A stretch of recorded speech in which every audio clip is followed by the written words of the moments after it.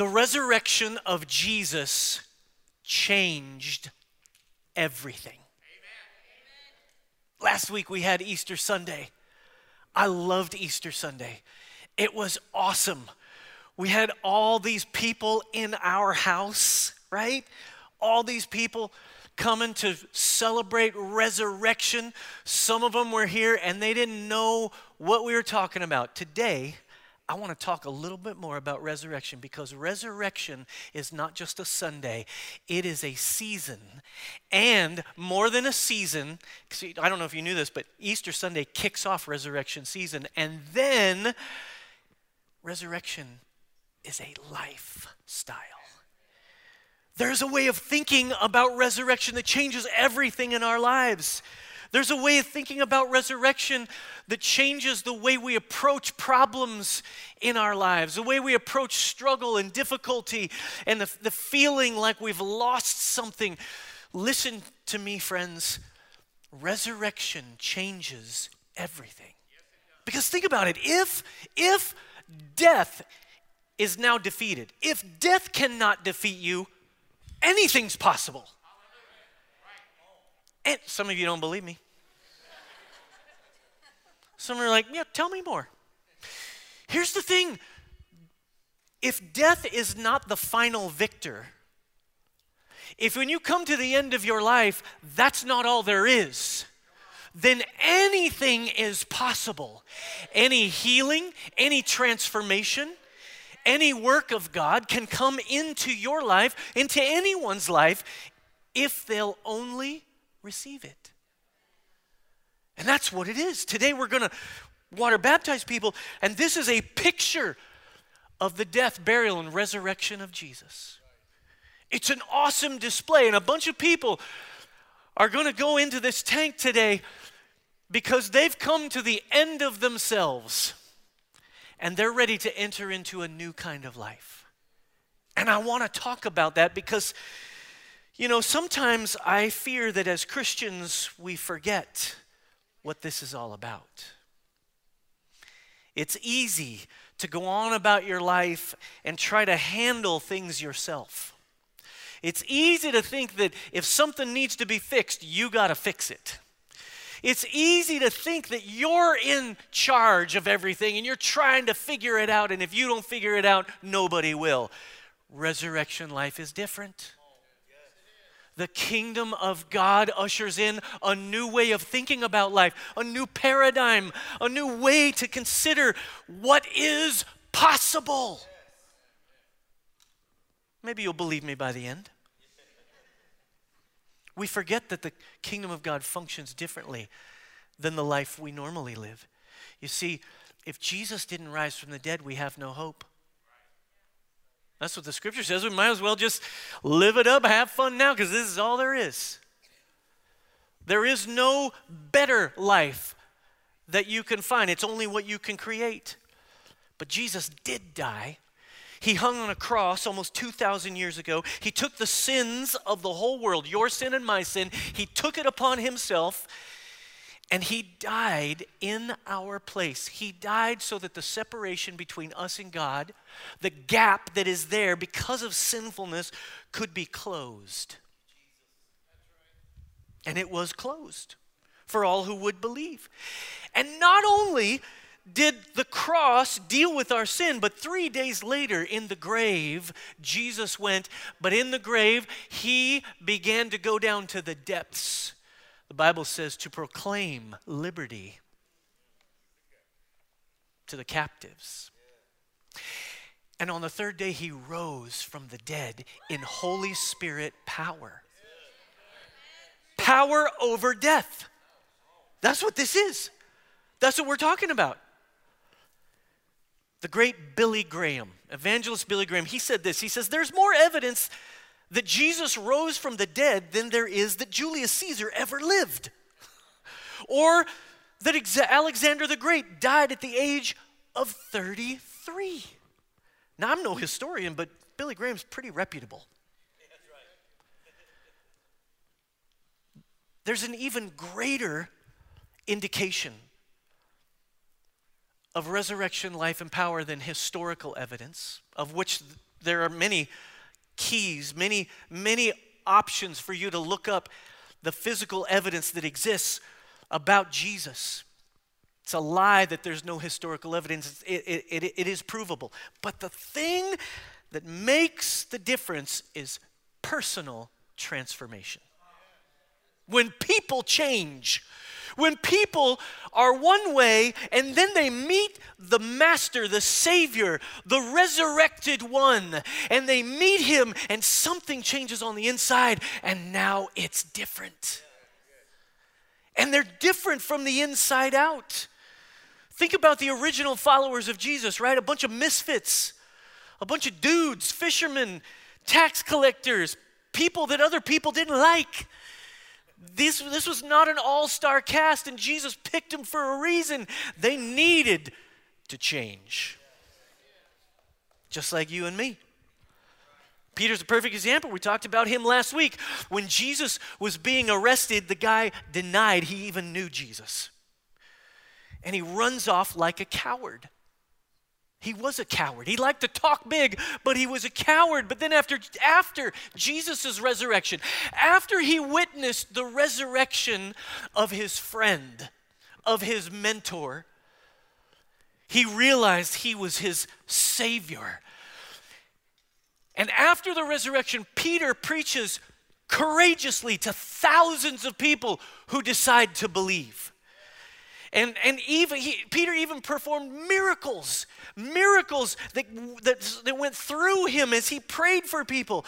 This is the guy who always put his foot in his mouth. One time Jesus even called him Satan.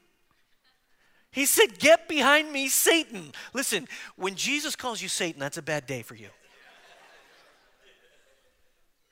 Peter was this perfect example of life change. Somebody who was one way, and then suddenly they were different. There's multiple stories all across the landscape of One Chapel over the last 12 years of people who've changed. One of them is named Ronnie Thompson. He's the head usher. And some of you know Ronnie. Ronnie, are you in the room? He's fired. Just kidding. No, just kidding. There's something about Ronnie. When he showed up here, probably about 11 years ago, he showed up at a water baptism service, actually, back when we were at the Ben Garza house. For some of you who knew, we had a little place there, and we would office out of there when we didn't have anywhere else to be as a new church, and we would do baptism services there out under the trees in horse troughs. Now we're all fancy. Got an actual baptismal. But I loved meeting Ronnie, and if you would have seen him, if you would have seen the guy who was full of sadness, depression, his hair was just like just this scraggly mess. He was just this guy who exuded kind of a sense of desperation. You seen Ronnie around here? He no longer exudes that.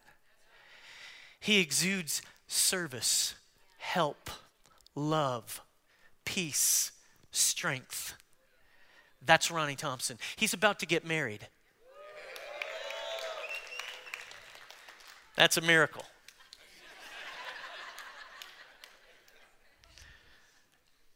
But I love what Jesus has done, and Ronnie will tell you his story. That's Jesus. Jesus did that.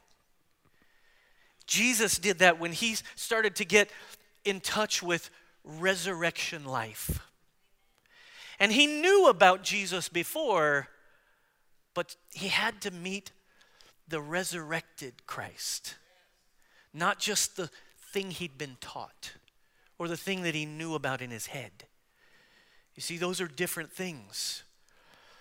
And so when we witness the reality of the resurrection, it changes our paradigm about how we think of life. And I want to remind you of that today.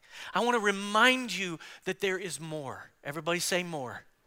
There is more for you, more for me, and more for the people who need Jesus. And frankly, we have to live that out. We have to live out that resurrection life and power. Every one of those disciples, every one of those guys that Jesus picked, they have a story.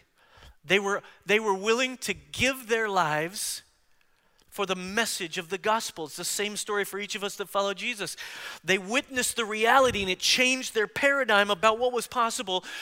And it had dramatic results of miracles and power and people coming to Jesus. But it also ended for each of them in a way that proved they were willing to give it all.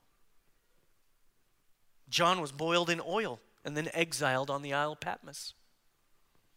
Peter was crucified upside down. Andrew was crucified on an X-shaped cross. James was beheaded.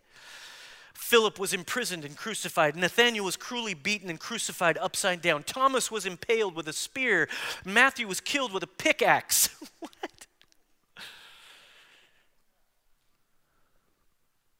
James the Less was beaten, stoned, and had his head bashed in with a hammer. Thaddeus and Simon were crucified. The Apostle Paul was beheaded in Rome. Nobody willingly dies for something that they know is false. That's what Lee Strobel said, and others like him have said it. And it didn't stop with these guys. The same transformation in people's lives has continued for 2,000 years. In fact, in 1837, 3 young Methodist ministers, James Calvert, John Hunt, and Thomas Jagger, they and their wives set out from England to go to the Fiji Islands. And the Fiji Islands, it was a difficult assignment in those days. The work there was only 3 years old, and they hadn't seen hardly any fruit. In fact, the people were still cannibals. They were still eating humans. Hardly any fruit during their first few years of service. They went there and they're working. But then in 1845, revival swept through the islands. Chief Takumbu, who had been the main opponent of the mission, he'd resisted. Suddenly he was converted to Christ. And within a few years, a complete transformation of the islands happened. It had taken place over a few years, but the message had gotten rooted in the people. The gospel had taken a hold. And here's what's so interesting. The captain of the ship that had brought them to the Fiji Islands tried to talk them out of it. There will always be somebody who tries to talk you out of giving everything. Doesn't even make sense. Your own self-talk will try to talk you out of it. Giving in, he told Calvert, he said, "You will lose your lives and the lives of those with you if you go among such savages." Calvert replied, "We died before we came here. We died before we came here." See, what this tank represents is the giving up of your life. And we need to be in touch with that thought today. All of us who are not being baptized need to remember the day when we were and what that signified to us. That we were willing to give it all. In fact, some of you might be here today and you didn't plan on being water baptized. I want you to know, when Jesus touches your heart, when he's working on something from the inside out, you should obey. So I want to welcome you. We got clothes. We got all kinds of stuff. I know all you ladies like, my hair. We got hair dryers. We got makeup. We got stuff. We got clothes. That was very sexist. I'm so sorry. Some of you men are like that too. But listen. Here's what I want to say to you. The message that we're talking about here is the foundational message of the gospel. What I'm talking about today, what we're doing today is foundational, and it is one of the most important things that anyone can do to step into the waters of baptism and say, I'm going to identify with Christ. I'm going to give up everything. I'm going to give my life. You see, the issue was already settled for those missionaries. Jesus said the same thing in Matthew 16:24. He says, then Jesus said to his disciples, whoever wants to be my disciple must deny themselves and take up their cross and follow me. For whoever wants to save their life will lose it, but whoever loses their life for me will find it. See, here's the problem, you guys. It's one thing to live for Jesus. It's another thing to be prepared and willing to give up everything for him. Those are two different things. So the question isn't, what are you living for? The real question is, what are you willing to give up? What are you willing to give up or lose for him? You need to identify with that. See, here's the problem. Here's the problem. Most of us deal with our faith. We approach our faith like we're looking for a cell phone contract. I've been trying to, I've had like 8 cell phones in my family that I pay for many, many years, and they keep leaving the family, and every time I get a raise because I don't pay for another phone. And so I've been searching for a contract, but here's how we look for a cell phone contract, right? I want to get the most out of it, out of this life, but I don't want to pay too much. I want the best I can get now, right? Like I want it, but I want to give up as little as possible. Or we're like, give me the uninterrupted service. Give me the highest downloads and speeds available, but the lowest possible cost.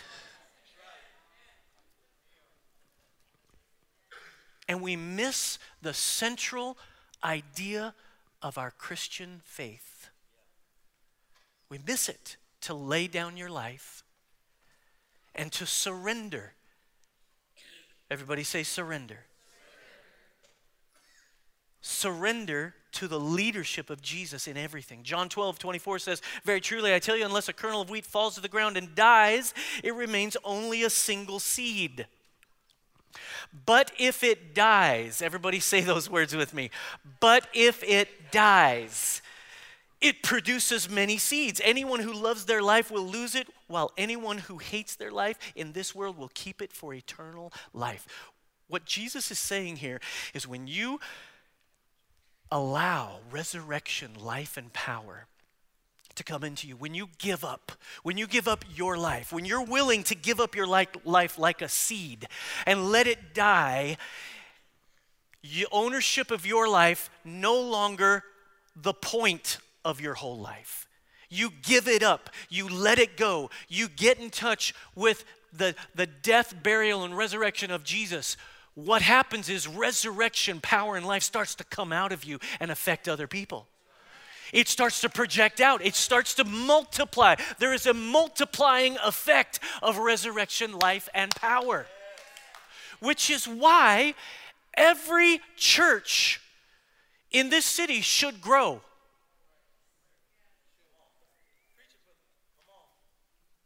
Every church in this city, in this country, should grow. And yet, over the last 20, 30 years, steady decline in those who believe in what Jesus did. We have to look at ourselves today and ask the question, are we in touch with resurrection, life, and power on a daily basis? Do we have a paradigm where we live out of that paradigm? This is the thing about giving up everything. See, death isn't final in God's kingdom. Death is just the beginning. In God's kingdom, new life comes through a laying down of your life. And so the word baptism is actually baptizo. That's the original language word that's used in the scripture, and it means to plunge, to dip, to immerse in water. Look at how the Apostle Paul describes this in Romans 6. I love the modern day Message Bible. I want you to read it with me. They're going to put it on the screen. He says, so what do we do? Keep on sinning so God can keep on forgiving? I should hope not. If we've left the country where sin is sovereign, How can we still live in our old house there? Or didn't you realize we packed up and left there for good? That is what happened in baptism. When we went under the water, we left the old country of sin behind. When we came up out of the water, we entered into the new country of grace, a new life and a new land. That's what baptism into the life of Jesus means. When we are lowered into the water, it is like the burial of Jesus. When we are raised up out of the water, it's like the resurrection of Jesus. What we believe is this: if we get included in Christ's sin-conquering death, we also get included in his life-saving resurrection. This is the work of Christ in a person. In fact, water baptism is an outward sign of the inward work of Christ in a person. A new creation. Listen, here, listen. Everybody who's going to get in this tank today, there's already something happening in them. The new creation is already starting. Christianity is an inside-out job, not an outside-in. You can't just do all the rules. Oh, I'm a Christian, now I need to do this. No, it starts inside. It changes you way down deep on the inside, and then God starts working his way out. And for some of you, that's painful. Let me rephrase. For all of us, that's painful. Because he's working his way out. And because we've gone through the waters of baptism, we're in touch with the idea that we've got to die to ourselves every day. Every day. It's not just a one-time thing I did a long time ago. I never have to think about it again. No, you have to think about resurrection, life, and power every day. You have to think about it every day. You can't just think about it when we do this. That's why it's significant that Ephesians 2:8-9 says, "For it is by grace you have been saved through faith. This is not from yourselves. It is the gift of God, not by works, so that no one can brag." I did this. Yeah, I'm pretty good. Ronnie walking around, ushering people. Yeah, I'm pretty awesome. Nothing could be further from resurrection, life, and power. Because here's the thing. You got to embrace humility to lay down your life. You got to embrace the lowest of the low. You got to be willing to say, all right, I give it up. What I think is no longer the most important. What Jesus thinks is the most important. What the Word of God says is most important. And we got some work to do. I really wonder if some of you here today might need to take your next step. If you've never been water baptized, I want you to take that step today. I don't want you to do it because I'm preaching so good. I want you to do it. I want you to do it. Stop it. I want you to do it. I want you to do it because it is a step that you always remember. See, some of you are sitting here and you've forgotten what that step was like. You've forgotten to get in touch with resurrection life every day. And by the way, it's the reason that we don't do infant baptisms. Right? We do something called baby dedication. That's what we believe, because we believe that water baptism is an act of your will. Surrender. You surrender your will to Jesus. And we're all in a process of surrendering our will to Jesus. That's why Jesus said, we've already read the scripture, you got to deny yourself, take up your cross daily and follow. And so what happens is, you don't need to get water baptized every day. That water baptism was good. You just got to get back in touch with what it was all about. You see, so we have to understand what's happening here and get in touch with it, because God's already doing a work in our hearts. He's already done a work in our hearts. And water baptism is a declaration of obedience and surrender. It's one of the first things Jesus says to do. Did you know that Jesus himself did it? Jesus probably didn't even have to do it. He was like sinless. He was like super holy. Not super holy, extra holy. All holy. Like he didn't necessarily have to, but you know what he did? He modeled it for you and me. What he modeled was obedience and surrender. Here, let's read about it. Then Jesus went from Galilee to the Jordan to be baptized by John, but John tried to talk him out of it. Hey, there will always be somebody trying to talk you out of it. I'm the one who needs to be baptized by you, John said, so why are you coming to me? But Jesus said, it should be done, for we must carry out all that God requires. Oh, that's the verse for you. Some of you this morning. You need to carry out all that God requires. Not just water baptism, but all that God requires in your life. Stop dabbling in that secret stuff. Stop messing around on the side. Stop doing whatever you want to do and then coming to Sunday and try to clean it up. Get in touch with water baptism, with resurrection, life, and power every day. Every day. So John agreed to baptize him, and after his baptism, as Jesus came up out of the water, the heavens were opened up and he saw the Spirit of God descending like a dove and settling on him, and a voice from heaven said, "This is my dearly beloved Son, who brings me great joy." Look what Jesus would have missed if he let John talk him out of it. The work of God's Spirit. That's where I believe that the Spirit of God came on him to do what he was about to do in ministry, what God had called him to do. And he was baptized. If it's good enough for Jesus, it's good enough for you and me. After these guys get out of the tank, you know what? They're going to go through this little door right here, and they're going to be identified with Christ's death, burial, and resurrection. Then they're going to go out here, and they're going to have a whole prayer team lay their hands on them and pray for them to be filled with the Spirit. Filled with the Holy Spirit. This is the key to living every day. Matthew 28:19. This is the Great Commission. Therefore, go and make disciples of all nations, baptizing them in the... Look how quick it happens. Go make disciples, baptize them in the name of the Father, the Son, and the Holy Spirit, and teaching them to what? Obey. Oh, that's the hard part. It's the hard part. To obey everything I've commanded, and surely I am with you always to the end of the age. See, some of you are still working it out. I'm still working it out. In some way, we're all still working it out, right? Like that's what a life of faith is. If you get up in the morning and you just do whatever you want, there's no need, that's like you got to have denial. Like, I want stuff. And as a Christian, I come to face with that every day, and I say, Jesus, I want to surrender to you, so I'm going to turn the other cheek. That person is being an idiot, but I'm not going to get mad at him. I'm not going to respond in anger. See, it takes self-denial, and it takes daily embrace of a resurrection paradigm. Because if death has been defeated all the way down here, if death has no power over you, then anything's possible. You can actually treat your idiot boss nicely.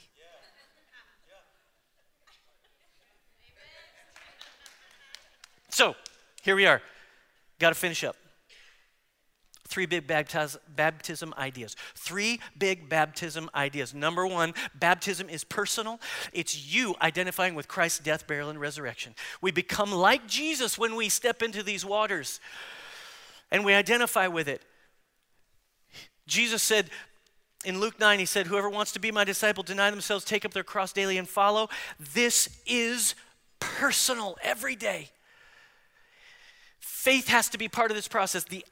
Here's what happens. The act of baptism demonstrates that you have faith, and then the actual faith encourages the next act to live every day with this. Do you see it? It takes faith to get in, and then it takes faith to get out. It takes faith that resurrection, life, and power is living in you. Because tomorrow you'll wake up and there won't be no preacher there saying, "You can do it." You need the Holy Spirit. You need resurrection, life, and power. Jesus living within you. That's how it works. Baptism represents you dying to yourself and rising with Christ. Number 2, everybody say number 2. Baptism is communal. Here's the thing about this community thing. You guys are all sitting here. This is the best celebration we'll have all year. Should be.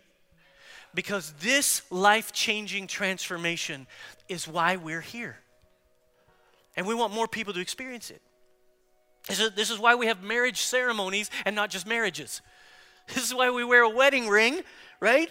I wear this wedding ring, and I teach all our married couples, I wear this thing because I'm proud of who I belong to. I was bought with a price.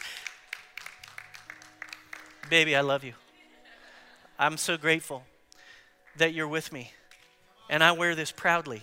See, it was a private decision to give my life to her, but it's a public declaration that this ring is all about. I want people to know it. We often say baptism is going public with your faith. And I just want to encourage you, we need to go public. We need to go public with our faith. And I believe that in the coming years, we will have to do a better job at being public with our faith. We're going to have to speak with more clarity. We're going to have to act with more integrity if we're going to do what Jesus wants us to do. And that means resurrection life and power has to be evident and resident in the way you see the world. Number 3, baptism is spiritual. Oh, let me say something about baptism communal. You ever notice you can't baptize yourself? You can't baptize yourself. You need people to help you. This journey of faith needs people on the journey with you. We're here. You're all here for them. And they're joining this journey of faith. And so you have this blessing to have other people who will help you, but you also are making yourself accountable. Not only do you have encouragement, but you have people standing around challenging you and saying, hey, I saw you baptized. This is not how baptized people act. Get back in touch with who you are, who Jesus has made you to be. Number 3, baptism is spiritual. It is supernatural. It is transformation. It's not just a symbol. It's got Holy Spirit power. Romans 8:11-14 says, and if the Spirit of him who raised Jesus from the dead is living in you, he who raised Christ from the dead will also give life to your mortal bodies because of the Spirit who lives in you. Therefore, brothers and sisters, we have an obligation, but it is not to the flesh to live according to it. For if you live according to the flesh, you will die. But if by the Spirit you put to death the misdeeds of the body, you will live. For those who are led by the Spirit of God are the children of God. Here's what water baptism means. Water baptism means the Holy Spirit takes over. Water baptism means God takes over. He's in charge of every decision. He's in charge of everything in your life. His Holy Spirit's the one who whispered to you and say, don't do that. His Holy Spirit will give you the ideas that you need on your business. His Holy Spirit will be the one who will protect you from the onslaught of the enemy. Baptism is about moving from life in the flesh, just you, just what you think, just how you feel, just what you want to do, to life in the Spirit, which means you do whatever he wants you to do.